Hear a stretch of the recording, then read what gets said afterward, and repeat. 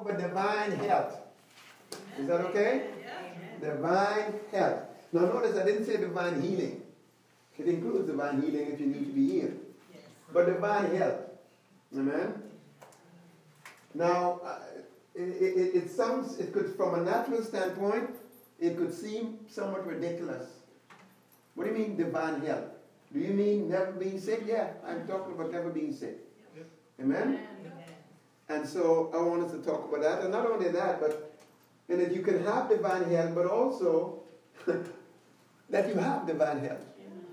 So just open up your hearts, open up your minds, and let the Spirit of God reveal to you. Amen? Now, in teaching something like this, one of the biggest hindrances that can cause us to kind of choke at it is the fact that we tend to judge God and even the whole subject based on our experiences or the experiences of others. Some great person of God died of this or died of that. Or this person was such a solid Christian, but yet they had this particular struggle or that particular struggle. And we ourselves, we've had prayers or not answered, and we've had issues that have lingered, etc., etc. And we take, many of those things can cause us to somewhat to be hesitant to receive this idea that you could somehow be never sick, live in divine health, and has the Lord himself as your health.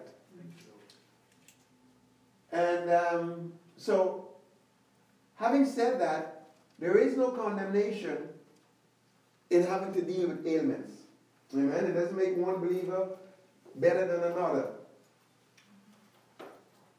So, the fact that we may have some struggles, there is no condemnation. So no condemnation. No condemnation. But it's okay for us to reach for the stars. It's okay for us to reach for any and everything that God wants us to have, that Jesus has paid for us to have. Is that okay? Yeah.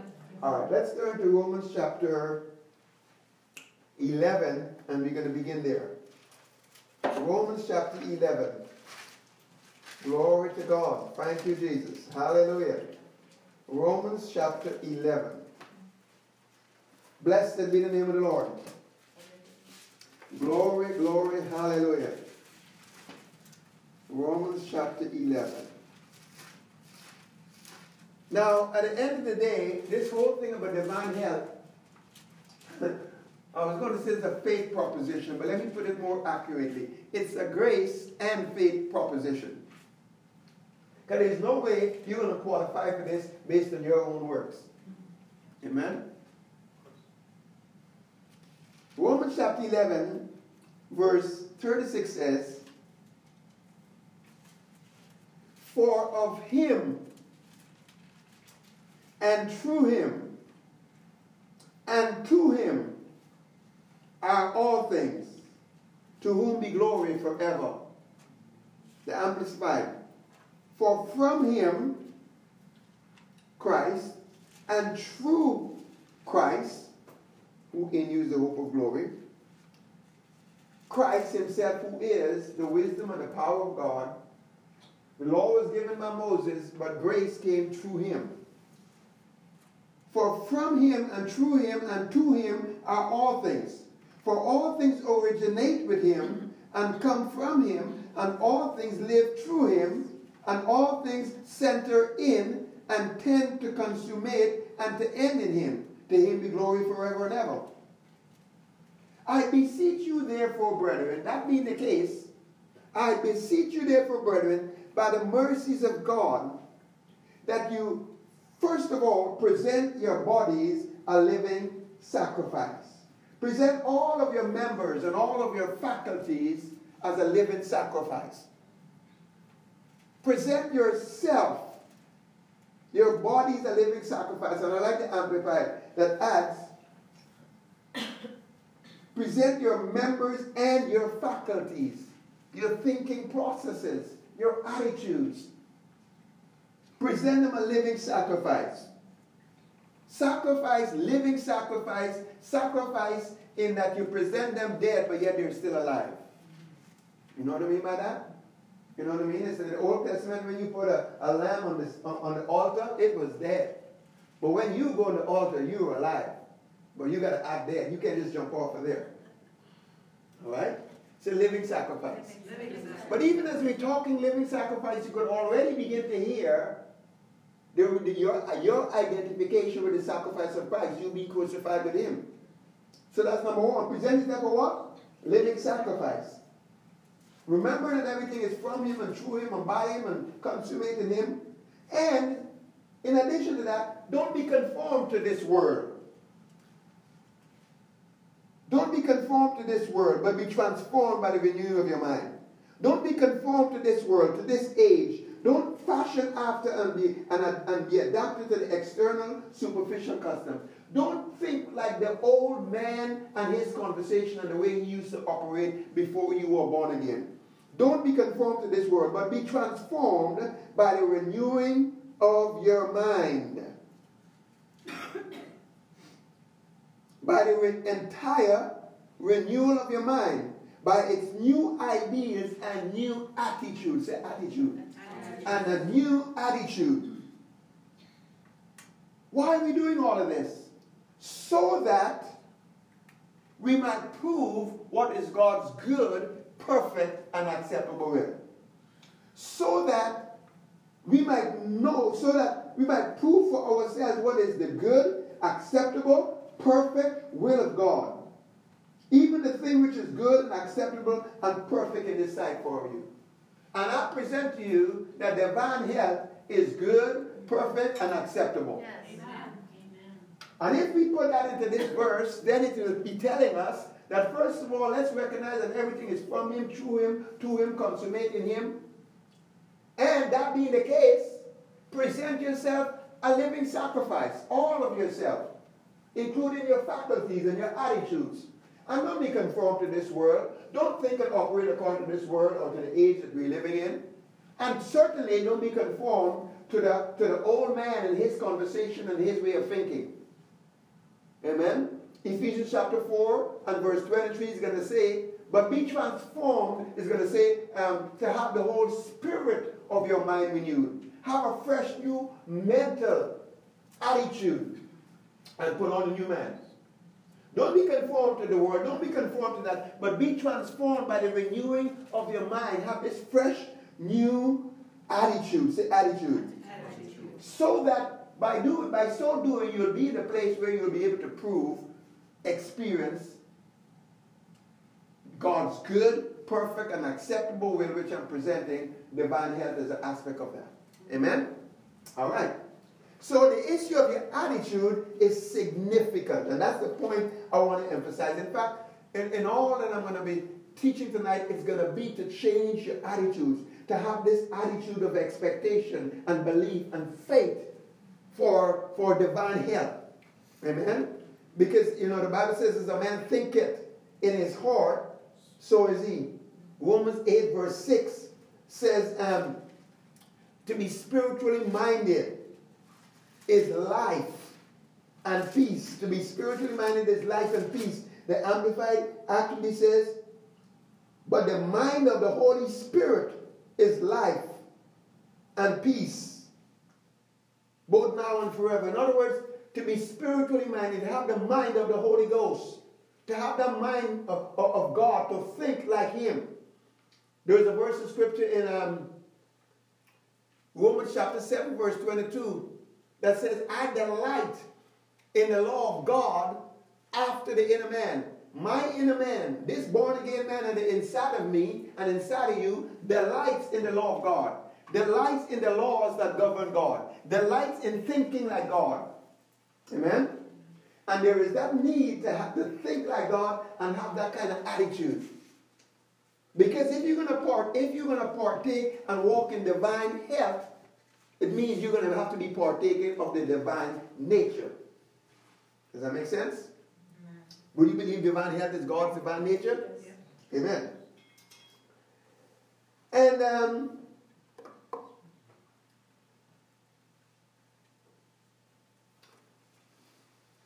the Bible says, and I just want to just play this attitude, take it a little strongly. It says in 2 Corinthians chapter 7 verse 1, be not, it says, I'm having these promises, beloved, for God to be a father unto you, and to show himself as Jehovah, as El Shaddai, as your own God and Father, having that kind of promise, let us cleanse ourselves from every filthiness of the flesh and of the spirit. I have a bit of a bother with this filthiness of the spirit, don't you? Yeah, because, don't forget, my spirit is being created in righteousness and true holiness. The Amplified actually, and I encourage you to study it out. But in 2 Corinthians chapter 7 and verse 1, the Amplified says, therefore, since these great promises are ours, beloved, let us cleanse ourselves from everything that contaminates and defiles body and spirit.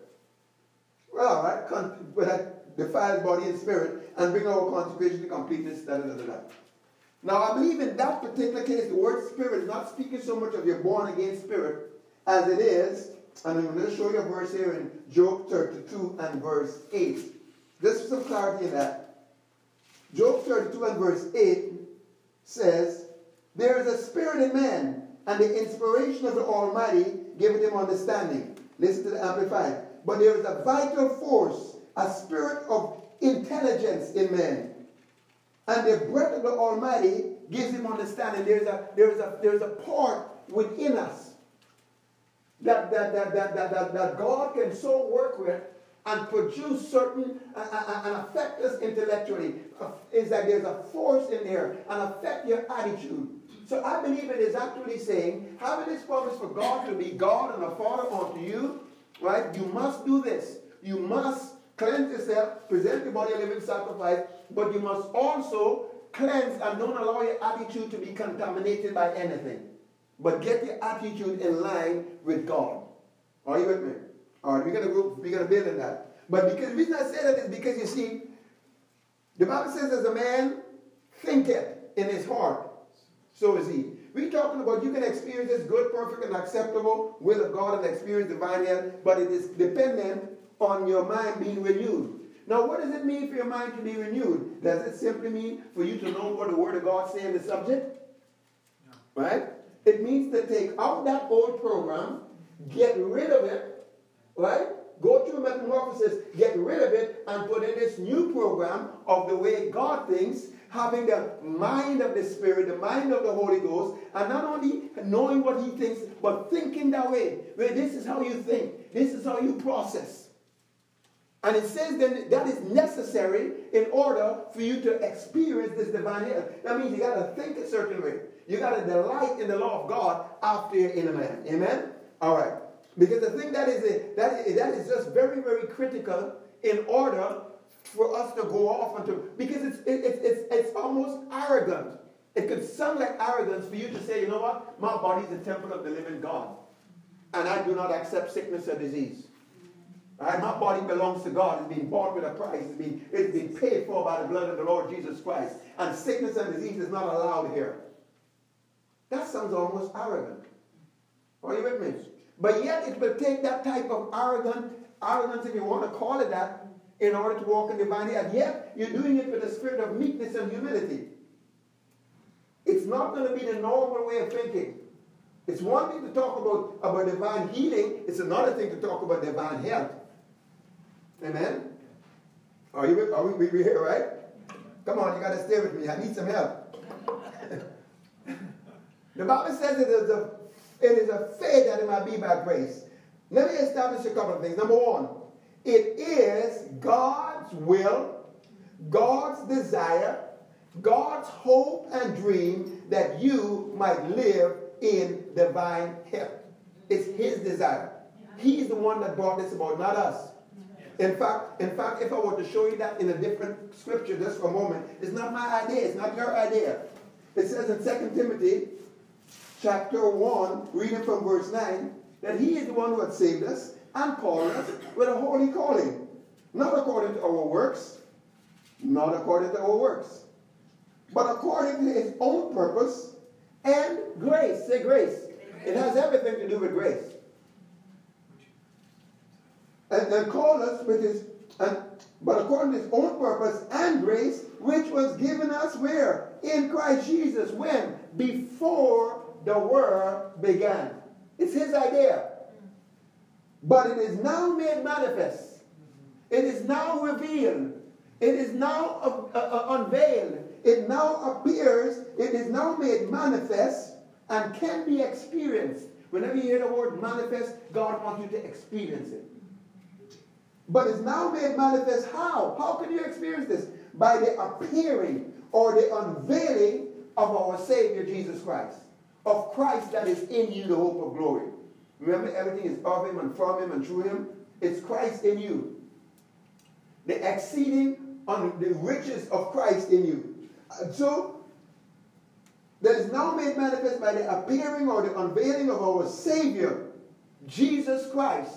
Of our Savior. Say Savior. Jesus Christ. Now, just to throw that in there, I'm not finished with that scripture, but in Ephesians chapter 5 verse 23 it says, for the husband is the head of the wife, even as Christ is head of the church. But he is the Savior of the body. He's not only the Savior of your spirit and the bishop of your soul, he is the Savior of your body. Well, if he wants to save my body, what do you think he wants to do with it? Keep it well. Amen. Right? The Bible says, and we can look at that later on, but in Philippians chapter 3 and verse 21, 20 and 21 says, our conversation is in heaven. Our conversation, the way we think, the way we talk, our attitudes, they proceed from heaven. You got to be heavenly minded. You got to have the mind of the Spirit in order for it to be on earth as it is in heaven. Let our conversations in heaven, whereon do we look? Whereon do we look for Jesus? For his appearing. And when he appears, he will make our vile bodies to be like his glorious body. Amen? Wherein he is able to rise up within us and subdue everything unto himself. I mean, whatever sickness, whatever disease, he can rise up and smother it. Are you with me? What for? To make our bodies like his. Our vile bodies like his. In fact, it's going to say, you see, you got to dare to believe these scriptures and not be talked out of it. And people say, well, it doesn't quite mean that. It means the body of Christ. It doesn't mean this physical body. It's up to you. The Bible says the way you measure it is going to be measured onto you. Have you ever heard my what do you call it? My, what's that thing? What was that thing you call it? Not measles, what is it? Chicken pox. You ever heard my chicken pox story? You've heard it? Well, I'll tell you my chicken pox story. This is how you measure it. I was a young Christian, but I was wild. Okay? And there was a Bible study in my house. I think I was speaking. I had a Bible study in my house. And, you know what I'm saying? A Bible study in my house at the time? I'm not sure. I'm not even sure about that part. But either way, and I got chicken pox. And I began to pop them. I began to, sorry, gross, but I began to just pop them, man. I just pop them. And after I popped quite a few of them, somebody told me, you shouldn't do that. Because you're going to be left with these permanent scars. I thought, oh, that's a kind of late. You know what I mean? So I thought, well, what am I going to do here? Right? This is not going to look good. Preaching with scars. And so I went to the concordance. And I flipped through the concordance. And I found a verse of scripture in Job that says, you shall lift up your face without spot. And I said, ha! And I took that verse of scripture and I believed that verse and the spots disappeared. Now, if you get a concordance and you check out that verse was not talking about chicken pox. It was talking about lifting up your face without shame or whatever. Go check it out. Somebody can say, hey, brother, you're taking that scripture out of context. Well, thank God I took it out of context. The point is, the way you measure it is going to be measured onto you. Amen? The Bible says he is Savior of our body. Yes. And it also says in Ephesians, because remember in Ephesians chapter 5 when he says, look, this is a mystery. I'm talking to you about the husband and his wife, but really I'm telling you about Christ and his church. Yes. And then it says in verse 30 that we are members of his body and of his flesh and of his bones. Amen. We're talking about divine health. Say divine health. Where the Lord is the health of your countenance. Yes. All right, so back to 2 Timothy. And again, it's not my idea, it's his idea. So he says, he had saved us, called us for the holy calling, not according to our works, but according to his own mercy, but according to his own purpose and grace, which was given us in Christ Jesus before the world began, but it is now made manifest by the appearing or the unveiling of our Savior Jesus Christ that lives on the inside of us, who had abolished death and had brought life and immortality to light. If something is brought to light, it was in darkness, it wasn't, you couldn't see, but now it can be seen. He has brought life and immortality to light through the what? Gospel. What is the gospel? Paul said in Galatians 1 verse 15 and 16, that when God called me from my mother's womb, right, to reveal his son in me, and that I might preach him among the Gentiles. Preach who? His son revealed in me. Christ in me. But I thought Paul was supposed to preach the gospel. Well, that's the gospel. Christ in you, the hope of glory. Are you with me? The hope of the gospel. So it says then that from the foundation of the world, this was part of the plan of God. And as Jesus has come into your life, and as he is unveiled, then it is now possible to have this manifestation of what? Of the fact that he has abolished death, and he has brought life, the life of God, and immortality. The Amplified calls it immunity from eternal death, and immortality to life through the gospel. Amen? I don't know about you, but that sounds to me like divine health. Amen? Hey, it's a stretch. But think about it for a moment. It is God's idea, God's desire. Wouldn't you want your children to have divine health if you had that type of privilege? Well, how much more will our Heavenly Father? John chapter 10 verse 10 says, the thief cometh but for steal, kill, and destroy. Jesus says, I have come that you might have what? Life, and have it more abundantly. Can God desire sincerely from his heart for you to have life, have it more abundantly, but not desire for you to live in divine health? Does that make sense? If he desires you to have abundant life, the life of God, and have it abundantly, then he must also desire that you would live in divine health. That is the reason why, that is part of why Jesus came. The Bible says, for this purpose the Son of God was manifested. What for? To destroy the works of the devil. Ephesians chapter 6 verse 3 says, and this is not a King James, but in another version it says, I want it to be well with you, and that you will live long on the earth. Amen? God says, I want it to be well with you, and I want you to live long on the earth. Now here is something about the promises of God that are interesting. You see, you and I, sometimes we make promises and then we try to keep it. Right? You know what I mean? But when God makes promises, when God makes a promise, it is so guaranteed because it's already done.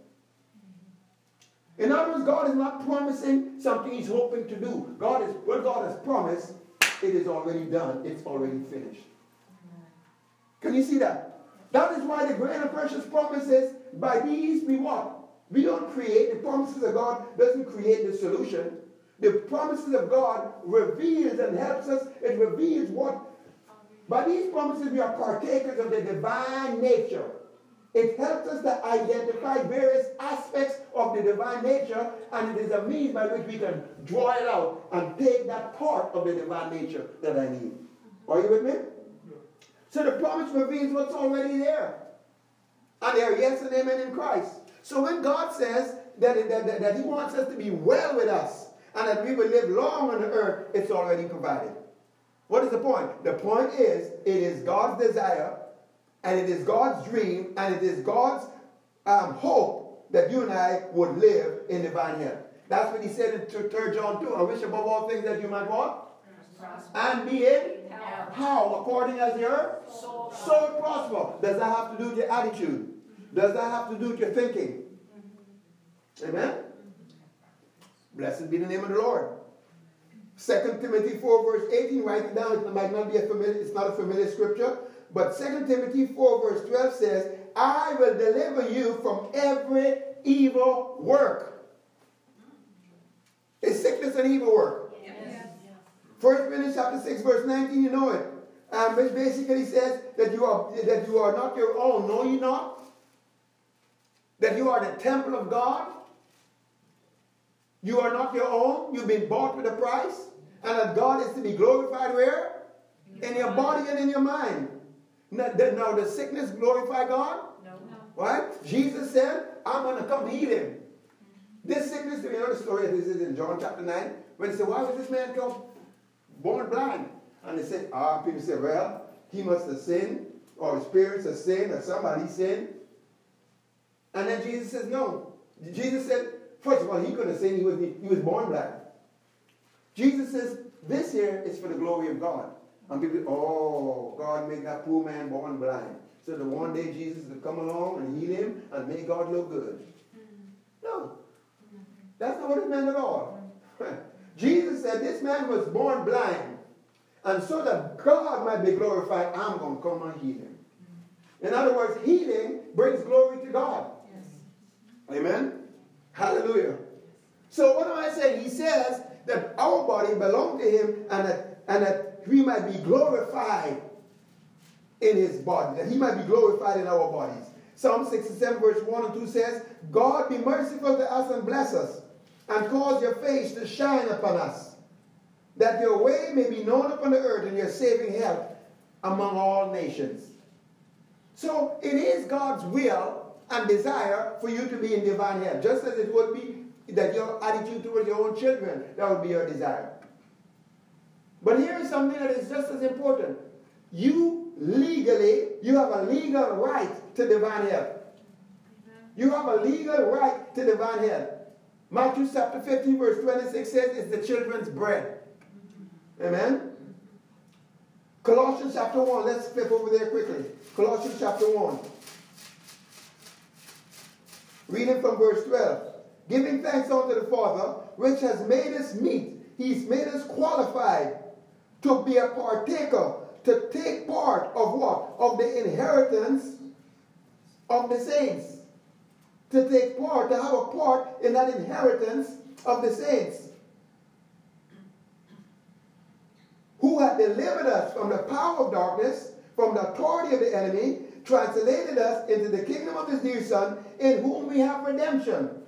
You have a right to divine health because in Christ you have redemption. Amen. But you also have a right because he's qualified you through the sacrifice of Christ and the shed blood to partake of that inheritance.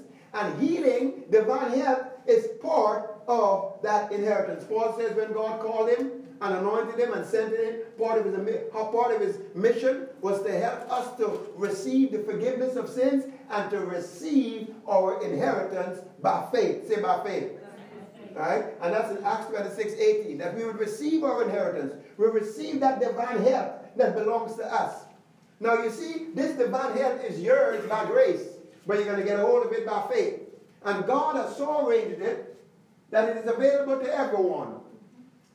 Romans chapter 4 verse 16 says, it is of faith that it might be by grace, that the promise might be sure to what? All the seed. He's not a respecter of persons. He is a respecter of faith. Amen? So inheritance include divine health. And Paul says, and the divine health is yours by grace because it has been paid for. The riches of God at Christ's expense. But now, it says in Acts chapter 20 verse 32 regarding that inheritance, Paul says, I commend you to the word of his grace, which is able to build you up and to give you your inheritance. Give you your inheritance among the saints. Amen? That's already beginning to tell us, not only do we have it, but how can we possess it? And it's going to be by faith. Say by faith.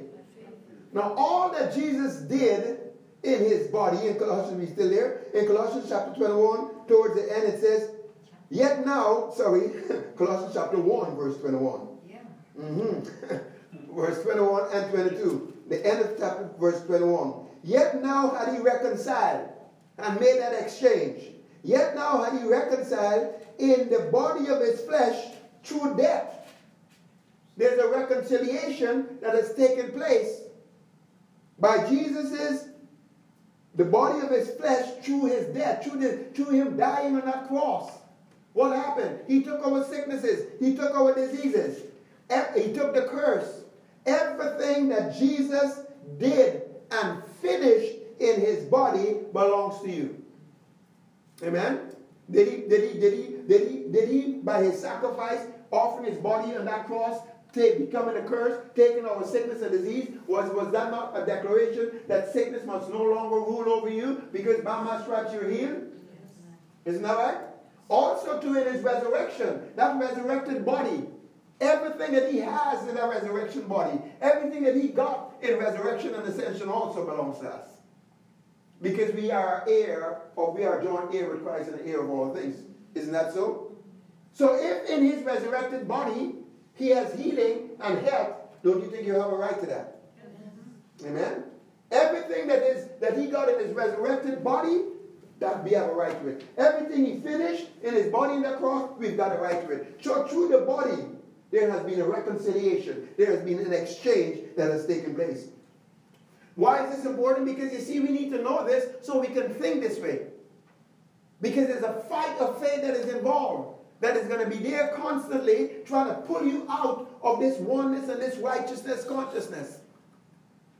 The forces around you are such, and if we're not anchored and rooted and established, then we will shift. Amen? So we need to know these things. Blessed be the name of the Lord. As he is, so are we in this world. Hebrews chapter 2 verse 9 said, you don't need to turn to it, but Hebrews chapter 2 verse 9 says, he tasted death for every man. He tasted death for every man. Now if he tasted death, do you think that included sickness? Yeah. What is sickness? Sickness is nothing more than death in slow motion. You take sickness and speed it up. Man, even a headache could turn out real bad. Amen. That broken toenail could become infection. Gangrene, who knows what. But sickness is death in slow motion. That's the reason why we got to have an attitude towards sickness and an intolerance of it. We've got to have a mindset that says that I refuse to accept this. Where we're not even fooling around with a sniffle. Where it says in Hebrews chapter 12 and verse 12 and 13, where you demand that those arms be strong. You demand that those feeble knees be no longer feeble. You demand that this pathway, that you walk in a healed pathway. And I'm not quoting it right, but we'll look at it later. You got to have that type of mindset. The violent taking it by force. Your mindset, your attitude, the way you think. You got to think like heaven. You got to think like the Holy Ghost. Do you believe the Holy Ghost would put up with sickness? Do you think he would tolerate a little bit of it? No. How do you think he will talk about it? How do you think he will think about it? What would be his attitude? Well, you need to have that mind. Amen? Blessed be the name of the Lord. Glory to God. So it goes on to say in Hebrews chapter 2 verse 9, he tasted death for every man. And then in verse 14 and 15, it says, for as much as the children are partakers of flesh and blood, he, Jesus, partook of the same. Right? What for? So that he could taste that death. And deliver those who through the fear of death were all their lifetime in bondage. Destroy him that had the power of it. Take the keys away from him. Are you with me? Why did he do all of that? Right? Because it is the will of God that you have divine health. And because he did that, because he's paid for it, you've got a legal right to it. It's as simple as that. Amen? Does that make sense? All right, so I got a right to it. The divine health has been paid for. And you are joint heir with Christ, and he's the heir of all things. The Bible says in 2 Corinthians chapter 8, verse 9, you know the grace of our Lord Jesus Christ. That even though he was rich, he became poor. Why? That you through his poverty might be made rich. That is your health, your divine health is included in that. 1 Peter chapter 2, verse 24 says, being dead to sin, you might live on to righteousness. This oneness with him. He's the vine, you are the branch. The same life in the vine is the same life in the branch. Being dead to sin, you might live on to righteousness, by whose stripes you are healed. Matthew 8:17, that he took my sicknesses. He bore my diseases. Well, if he took it, And if he bore it, and if by his stripes I were healed, shouldn't I be healed? Amen. Isn't it legal? Does it make sense? If I were, then I should be. Yes. All I'm saying is, it is the Father's will that you walk in divine health, and it is the fault, and it is your legal right to have divine health. Now here's the thing. Question: is it possible? Is it possible for you to live in divine health? Is it possible to not be sick? Well, I'll tell you, let me fast forward. Here is what will make it a reality. Romans chapter 8, verse 2. I'm just going to throw it out there for now. That says the law of the Spirit of life in Christ Jesus has made us free from the law of sin and death. Which is to say, that law of lift that causes that aeroplane to fly, even though the law of gravity is still working. But once this aeroplane is operating in that law of lift, it will rise up, and the law of gravity will not dominate it. Does that make sense? Yeah. So if you can operate in the law of the Spirit of life in Christ, then you'll be free from the law of sin and death and sickness and disease. So that is what it's going to take. Now, if this airplane turns off the engine, what do you think is going to happen?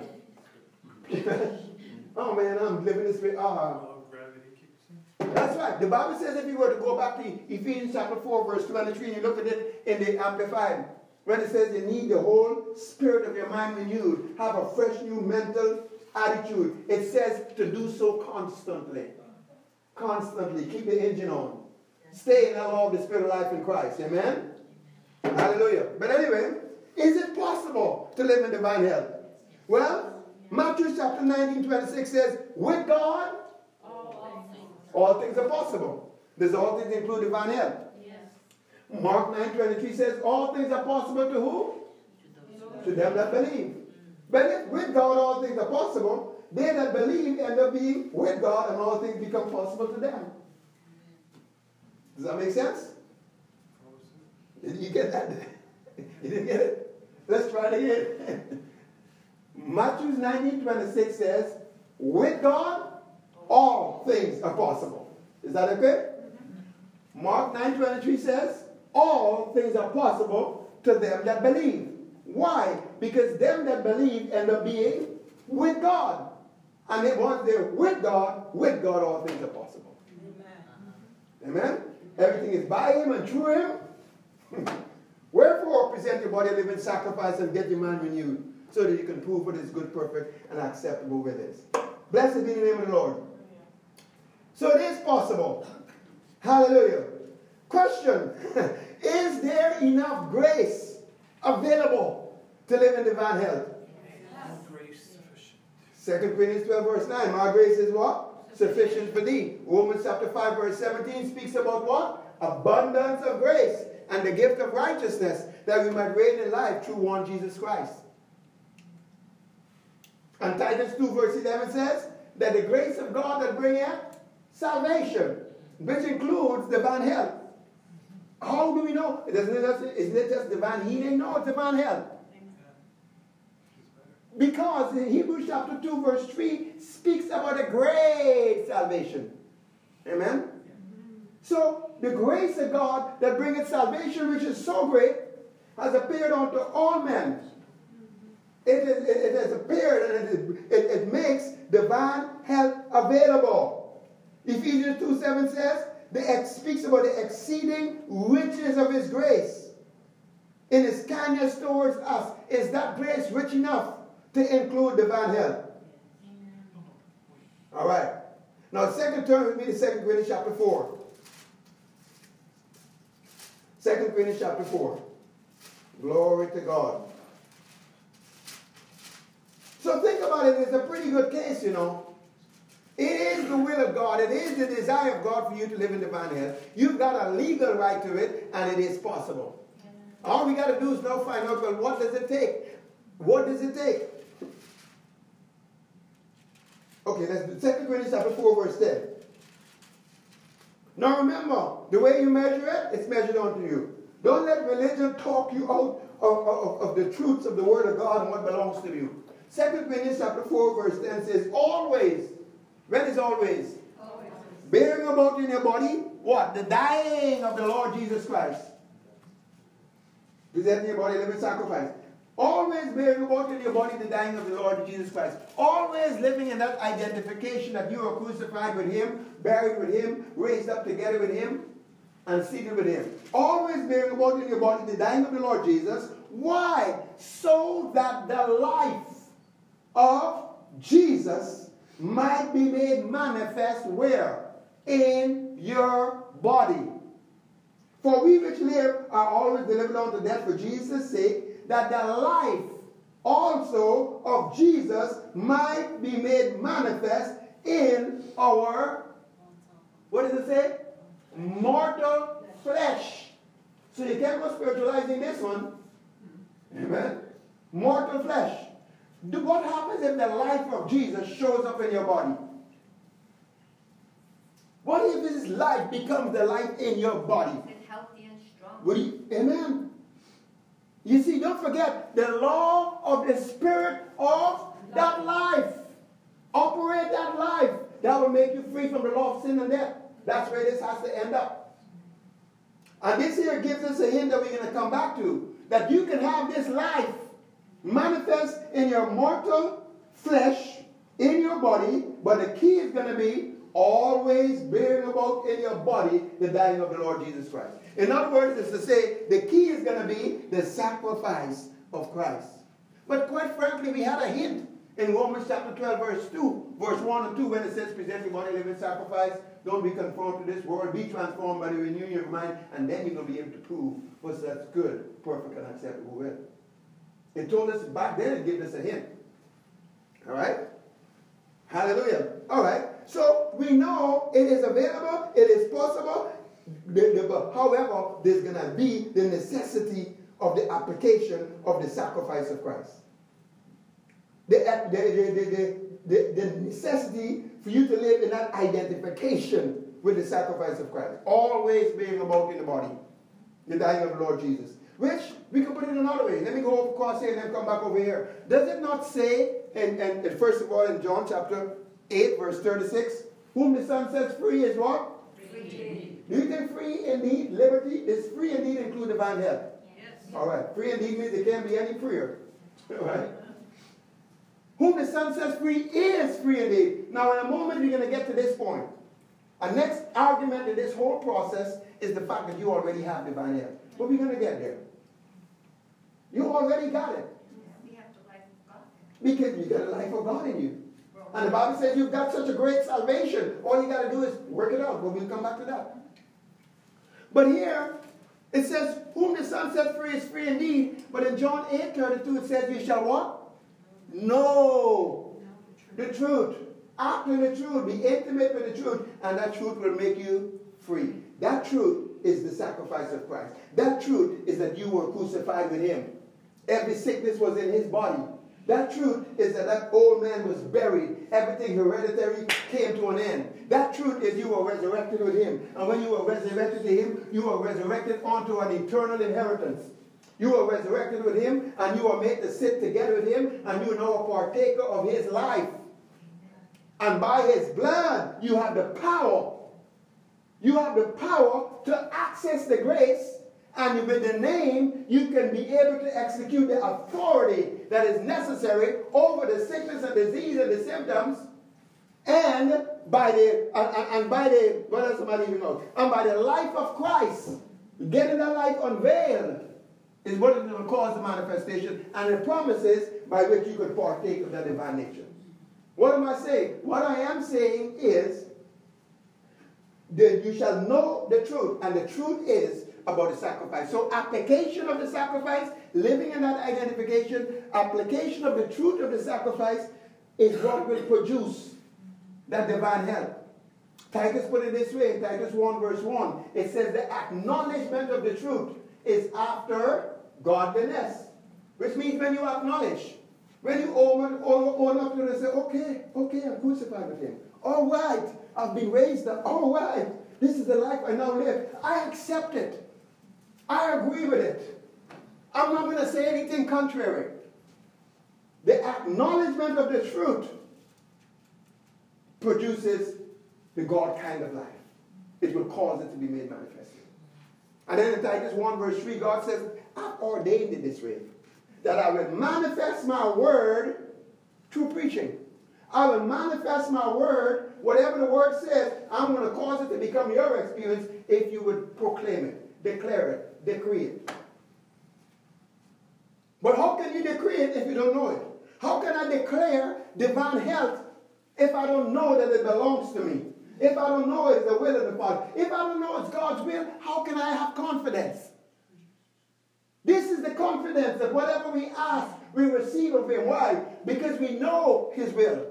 Whatever we ask according to His will, He hears us. And if we know He hears us, then we know we have the petitions we desire of Him. 1 John 5, 14 and 15. Isn't that right? But you cannot have faith where the will of God is not known. So I need to know this belongs to me. I need to know I've got a right to it. I need to know that it is possible that I could walk it out. And then I also need to know that I have it. Because faith works real well when you can acknowledge what you already got. Isn't that right? 5, even 6. All right, glory to God. Hallelujah. Blessed be the name of the Lord. Say, I got it.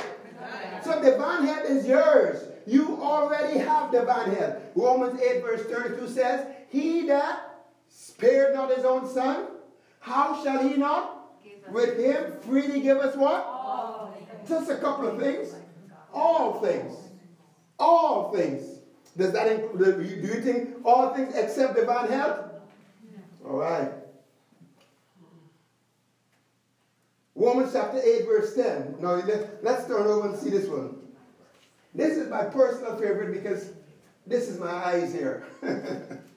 This is where I got my eyes healed from. Amen? Hebrews chapter 8 verse 10. And if Christ be in you, is Christ in you? Yes. Okay, you said Romans 8. What did I say? Romans 8 10. What are you in Hebrews? No. What are you doing in Hebrews? You said Romans and then you said Hebrews. I said Romans and I said Hebrews? No. Well, I got my eyes healed, but there's something else be healing. Anyway, Romans 8 10. All right, glory to God. Romans 8 verse 10. If Christ be in you, is Christ in you? Yes.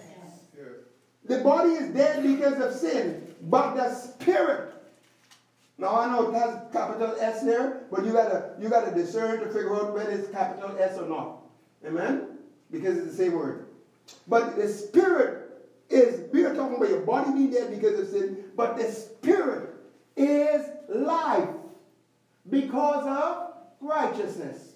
Your spirit has the very life of God because of the oneness that you have with God.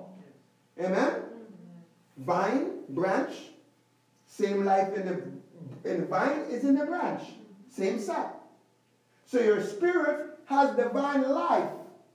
The life of Christ. Healing and divine health because of the oneness.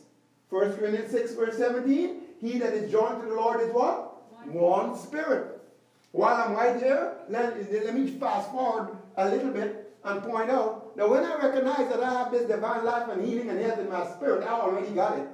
And there's some sickness trying to operate out here in my eyes or somewhere else.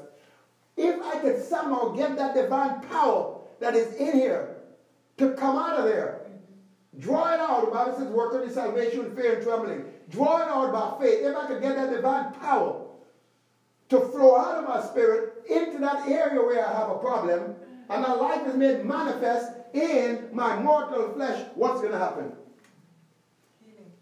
That's right. Then he will subdue whatever it is and make my body like his glorified body.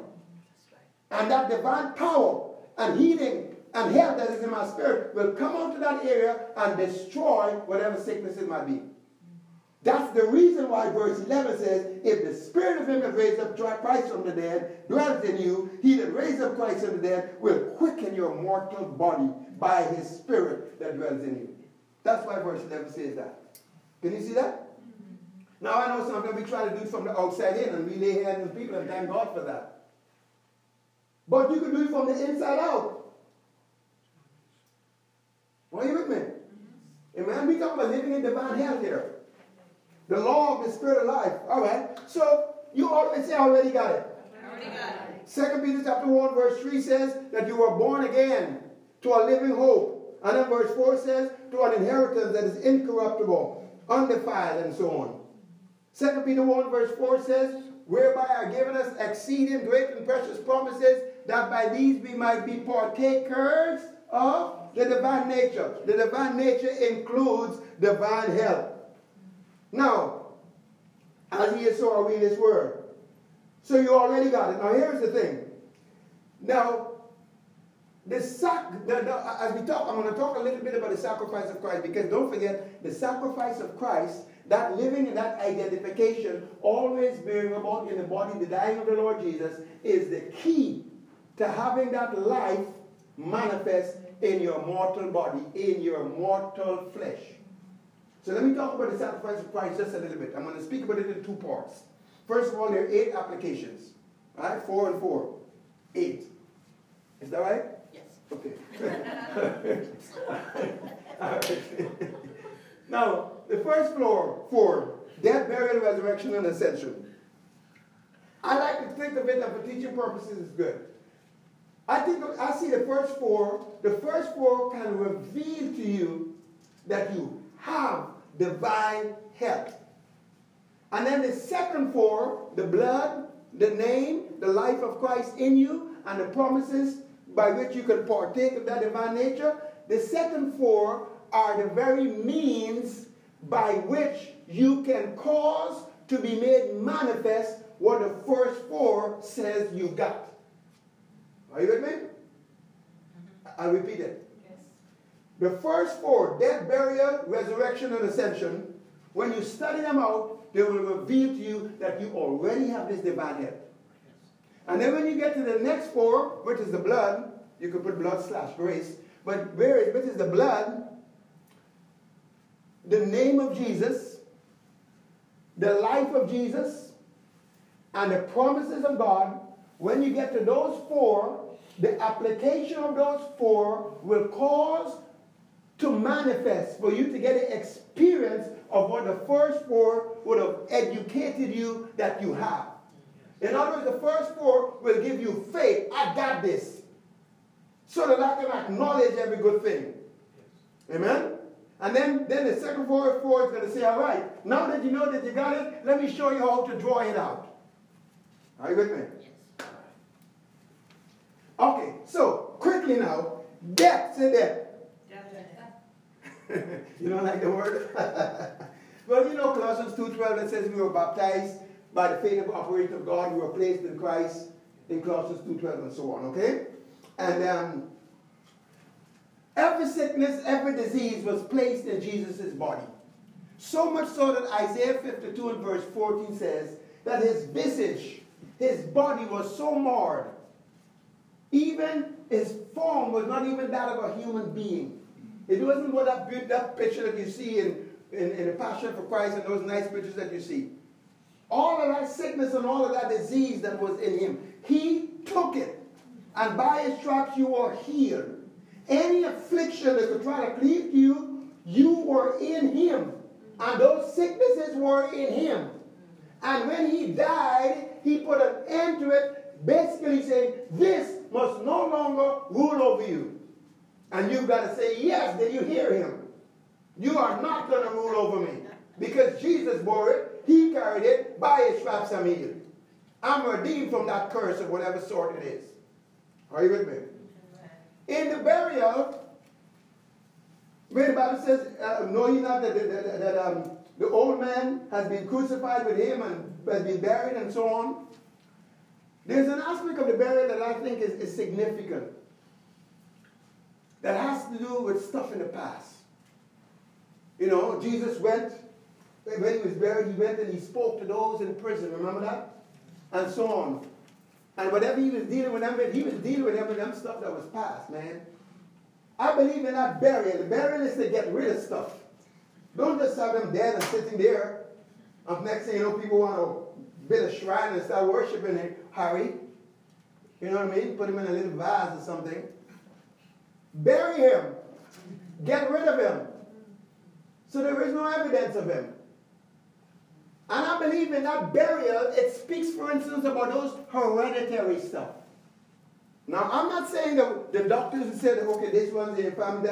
Yeah, that may run in my family, but I got a new bloodline. Amen. That's right. Amen? And therefore, not just because of the death and because of him hung up on the cross and becoming a curse for me, but also because of this burial that has no more rule over me. Amen. Are you with me? So I'm not going to accept no hereditary nothing. No. Remember, these first four are simply telling me what I got. And if I would believe it, I'd have faith. Because don't forget, it is a faith that it might be by grace. Grace, the riches of God has provided it all. But it takes faith to possess it. So, the death, the burial, the resurrection. I am resurrected to what? To an inheritance. Newness of life. And I'm resurrected to this inheritance, to this divine health. And just in case I wasn't convinced about that, what about the ascension? Now I'm seated. I'm in him. And then we have Ephesians 5 verse 30. That I'm a member of his body and of his flesh and of his bones. So I can just study those four and see that I got it. Say I got it. All right. Okay, I'm going to jump straight there. So, bear with me. Before I go over to these other four that possesses it, let me just throw this in between. It is a faith that might be by grace. So now comes the faith proposition. Now comes how am I going to get a hold of this? How am I going to cause this to be made manifested? Now, I don't want to try to tell you that this is some easy thing necessarily. In a sense it is, because his yoke is easy. But at the same time, there is a fight of faith. There are forces against you. Amen? There are things that sometimes, because of what is the long continuance, because it's been around for a while, because of the bombardment from the information from the doctors and this and that, and many of those other things, sometimes those things are coming against your faith and you got to fight. So I'm not telling you you're not going to have to fight the good fight of faith. But I am saying faith, this is the victory. Now, and it is the application of faith, is the application of the truth. Now, I remember we said this some time ago, that faith is confidence in the sacrifice. 1 Corinthians chapter 11, where it says, because of not discerning the Lord's body, what happens? Some are weak, some are sickly, and some even die. But if you judge yourself, it'll be a different story. This is my paraphrase from that verse for this teaching purpose. If you rightly discern the body which was broken for you, and you judge yourself, and do what? Align yourself accordingly, you will not be judged, and you will not be sickly, nor will you die prematurely. Does that make sense? Yes. But rather, divine health will be your portion. Exodus 23, verse 25 to 26 says, I will bless your water and your bread, and I'll take sicknesses away from the midst of you, and the number of your days I will what? Fulfill. Job 5, verse 26 says, you will come to your grave in a ripe old age. Psalm 91, verse 16 says, and with long life I will satisfy you and show you my salvation. All right? So, now let's shift to the application of these other four. These other four, the application is a work of faith, whatever you want to call it, that will cause to be made manifest what the knowledge of these first four aspects of the sacrifice told you belonged to you. Amen? So let's discuss them. The blood. The blood, and the blood basically, in Hebrews chapter 9, verse 16 to 20, maybe I should read it. Let me just read it. We have a few minutes. Hebrews chapter 9. This is the same Hebrews I was talking about earlier. The same book, Hebrews 9. Right? Praise the Lord. That says, Where a testament is, verse 16, for where a testament is or a will, there must also of necessity be the death of the testator, the one that makes the will. Because a testament or a will is not a force. It is a force after men are dead, after the person that made the will died. Otherwise, it has no strength at all while the testator lives. But you see, the one that made his will, his name is Jesus. And he died. So what? The will is in force. Wherefore, neither the first testament was dedicated without blood.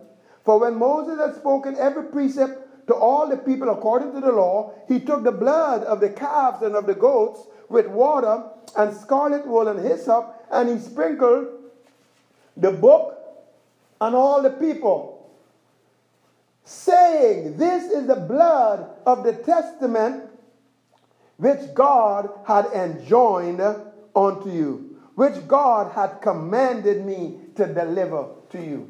So there is a command with the blood that declares everything in this will is now in force. Amen? So when you declare in the blood, you declaring the grace of what Jesus has provided, and you are declaring your legal right to it. Amen?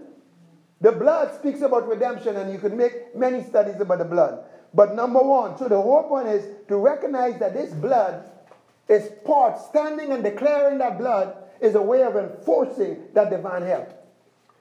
The name has to do with authority. John chapter 14, around verse 14, Jesus says, whatsoever you shall ask in my name, whatsoever you shall demand as your right in my name, I'll do it. I'll back you up. I'm going to watch over my word to perform it. The government is on my shoulder.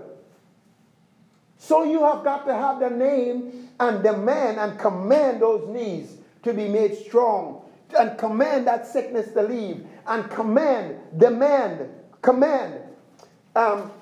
Ephesians 1 verse 21, and I just don't want to misquote it. Ephesians 1 verse 21 says,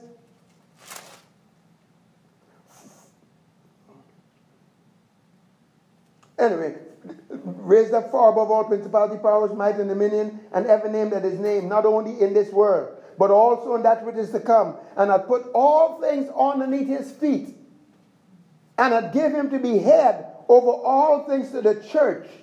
All things. When you declare the name of Jesus, you are declaring that everything is underneath your feet. Because the feet are connected to the body. Amen? And if everything is underneath his feet, it's underneath your feet. As he is, so are you in this world. So the name of Jesus is that declaration. Luke 10:19 says, behold, I've given you power to tread upon serpents and scorpions and over all the power of the enemy, and nothing shall by any means hurt you. Now you got to have that spirit and that attitude of authority. The kingdom of God suffers violence, but the violent take it by force.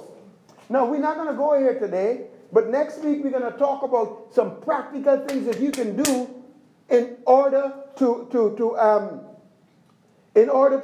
walk in divine health. And when we get over there, one of the things you have to do, sometimes you have a situation that is threatening, that don't want to change. And you got to get violent. You got to command it to leave in Jesus' name. And if you're going to start, if there's something like a cancer or something like that, and you're going to say, cancer, you can't kill me. Get out of my body. Go for me. Cancer, leave my body. Cancer, I said to leave my body now. It's not going to go. It's not going to work that way. You have to say, cancer, in Jesus' name, I curse you, come out of my body. This body is the temple of a living God. You've got no right in me. I curse you from the roots. Come out of my body. Get out of my body in Jesus' name, you dumb thing. Go from me. And you got to have that kind of attitude. Yes. And if you don't have that kind of attitude, it's not going to budge. Because there are some things in life that has that type of thing on them. Are you with me? And you got to have that kind of spirit. And you got to choke it until it dies. You got to open up. Can't open your mouth. I'm going to feed you the word of God. By his stripes, he take this word. He said his word. And you got to choke it with the word of God until it dies. And if you don't choke it, then it choke you. All right? And if you're going to just pity put along and, oh, this hurts, and you're just going to wail and cry and complain, and oh, that's why I don't like people talking, telling me too much about the details of their infirmity. Nothing wrong with that. But if it is a pattern, not good. Because all they do is open up a door to a spirit of infirmity. Are you with me? You've got to have a diligence. You've got to have a violence. And that's connected to the name of Jesus. Hallelujah. You got to insist on your healing. Let me read that scripture now. Hebrews chapter 12, verse 13 and 12 and 14. Lift up your hands which hang down. Hebrews 12, verse 12 and 13. And the feeble knees. Make straight paths for your feet, lest that which is lame is turned out of the way, but let it rather be healed. You got to have that type of attitude. Lift up those hands. Knees, you're not going to be feeble anymore. In Jesus' name, I'm talking to you. Jesus spoke to mountains. Jesus spoke to the wind. Jesus spoke to storms. Well, you talk to your knees. You talk to your body. You command your body. By Jesus bore every sickness, carried every infirmity, and I command you to obey the word of God. I command you to line up with the truth. By his stripes I'm healed. Sickness, you can't stay in my body. Get out of my body in Jesus' name. But you don't wait for cancer to practice that kind of stuff. Amen? All right. The next one, the life of Christ. Ephesians 3 verse 10 says that it was the intent of God that unto the principalities and powers would be made known by the church the manifold wisdom of God. Christ is the wisdom of God and the power of God. So by the church, we are to make Christ, that anointing, that empowerment, known to the principalities and powers. It is Christ, that life of Christ, that is the hope of glory. Christ in you, the hope of glory. Ephesians 3 verse 8 talks about the unsearchable riches of Christ, that life, that anointing. He is anointed. That Christ is the anointing. We were mentioned in Romans chapter 8 verse 10 and 11 that the Spirit is life, your spirit is life because of righteousness, because of that oneness. And as you recognize that, then they say, and you after the word, the same Spirit that raised up Christ from the dead will rise up and quicken your mortal body. Which means what? It will rise up and release anointing and power into your body and drive out the sickness in Jesus' name. That's what Romans 8:2, the law of the Spirit of that life that was in Christ, that makes you free from the law of sin and death. But you got to activate that life. You got to activate that law. You got to get that law working. Philippians 3 verse 20 and 21, I refer to it. Our conversation is in heaven. Whereunto we are looking.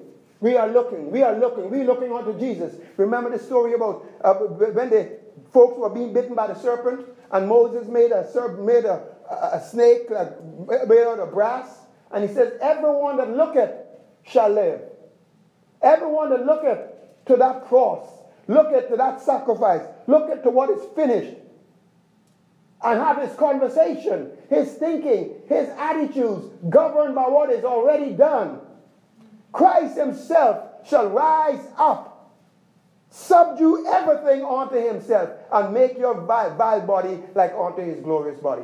Philippians 3 verse 20 and 21. Look it up in several versions. Amen? Why is that? Because it's the anointing. God anointed Jesus with the Holy Ghost and power, and he went about doing good, healing those that were oppressed of the devil. Christ is the anointing himself. That anointing, Isaiah 10:27 says, breaks every yoke and what? Removes burdens. The Spirit of the Lord is upon me because he's what? Anointed me. Hallelujah. So, you see, you know the passage in Ezekiel 47 when it speaks about this river rising up. And it says in Ezekiel 47 verse 9 that everywhere where that river flowed, where there was death, where something was dead, it became alive. That river is a type of the anointing flowing. The law of the Spirit of life. Blessed be the name of the Lord. And finally, the promises. The promises of God. The word of God. Sharper than any two-edged sword. pierces to the dividing is under the soul and spirits and the joints and the marrow, and is a discerner of the thoughts and the intents of the heart. Everything is naked and defenseless before it. The Bible says the promises of God, by these we partake of the divine nature. We can take the part of the divine nature that we need. We can take that healing part. Every word of God, no word of God is void of power. Luke 1:37, meaning there is no word of God that lacks the ability within itself to bring itself to pass. The seed is in itself. Amen? When 1 Peter 2:24 goes up, by his stripes you're healed. Amen? When that seed becomes a plant, becomes a tree, what comes out of it? Healing, wholeness. The Bible says in Psalms 2:7 that you shall declare what God has decreed. Amen? Psalms 107:20, he sent his word and he healed them and he delivered them from all their destructions. That's right. Proverbs 4:22 says, there is life. What does it say? As life, the word, it is life to what? All your flesh. Can you imagine if some scientists came up with one pill that would cure diabetes, that would cure blood pressure, that would cure leprosy, that would cure AIDS, that would cure any and every disease? One pill. How prosperous would he be? One pill that would be health to all your flesh. We got that. The gospel. Amen. Christ in you. And it's health.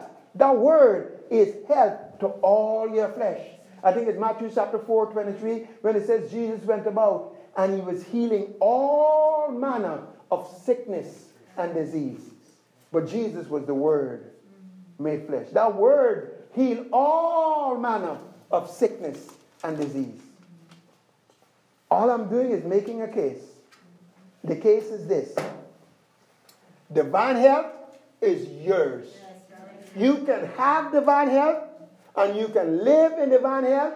It belongs to you. It is the desire of God. It is the will of God. It's God's dream for you. You've got a legal right to divine health. You've got an absolute legal right to divine health. And that divine health, it is possible. It is possible. It is possible. You can do it. With God, all things are possible. You can live this. It already belongs to you. How do you do it? It's going to take the application of the truth, which is what Jesus finished in his sacrifice. Amen. And that application of what Jesus finished is called faith. Acknowledging every good thing that is already done. And then when you take faith, it can access the grace, which is the riches of God, including divine health at Jesus' expense. And through faith and grace, what happened? We obtain the promises. Yes. And it is sure to all deceive. Doesn't have anything to do with how good and sweet you are. It's good to be good and sweet though. But it has nothing to do with that. It is of faith that it might be by grace, that the promise might be sure to all of the seed. Hallelujah. Let's stand for a moment. Hallelujah. Glory to God. Blessed be the name of the Lord. The Bible says, physician, heal yourself. The Bible says, lay hands on the sick. Put your hand on yourself. And by the way, you act this way if there's a sickness, by all means. But you talk this way when you're healthy. The best time to fix your roof, unless you fear of heights, the best time to fix your roof is not during the storm. Do it in good weather. Amen? Right? Do it in good weather. Here you are, you're nice and healthy. Just declare that every system in my body is supernaturally empowered. In Jesus' name. So let's put your hands on your body and say, Jesus, you live inside of me. You're inside of my hands. And right now, I release divine healing power. Your divine healing power into my body, throughout my system. In the name of Jesus, I have life. I have health. Divine health through your name.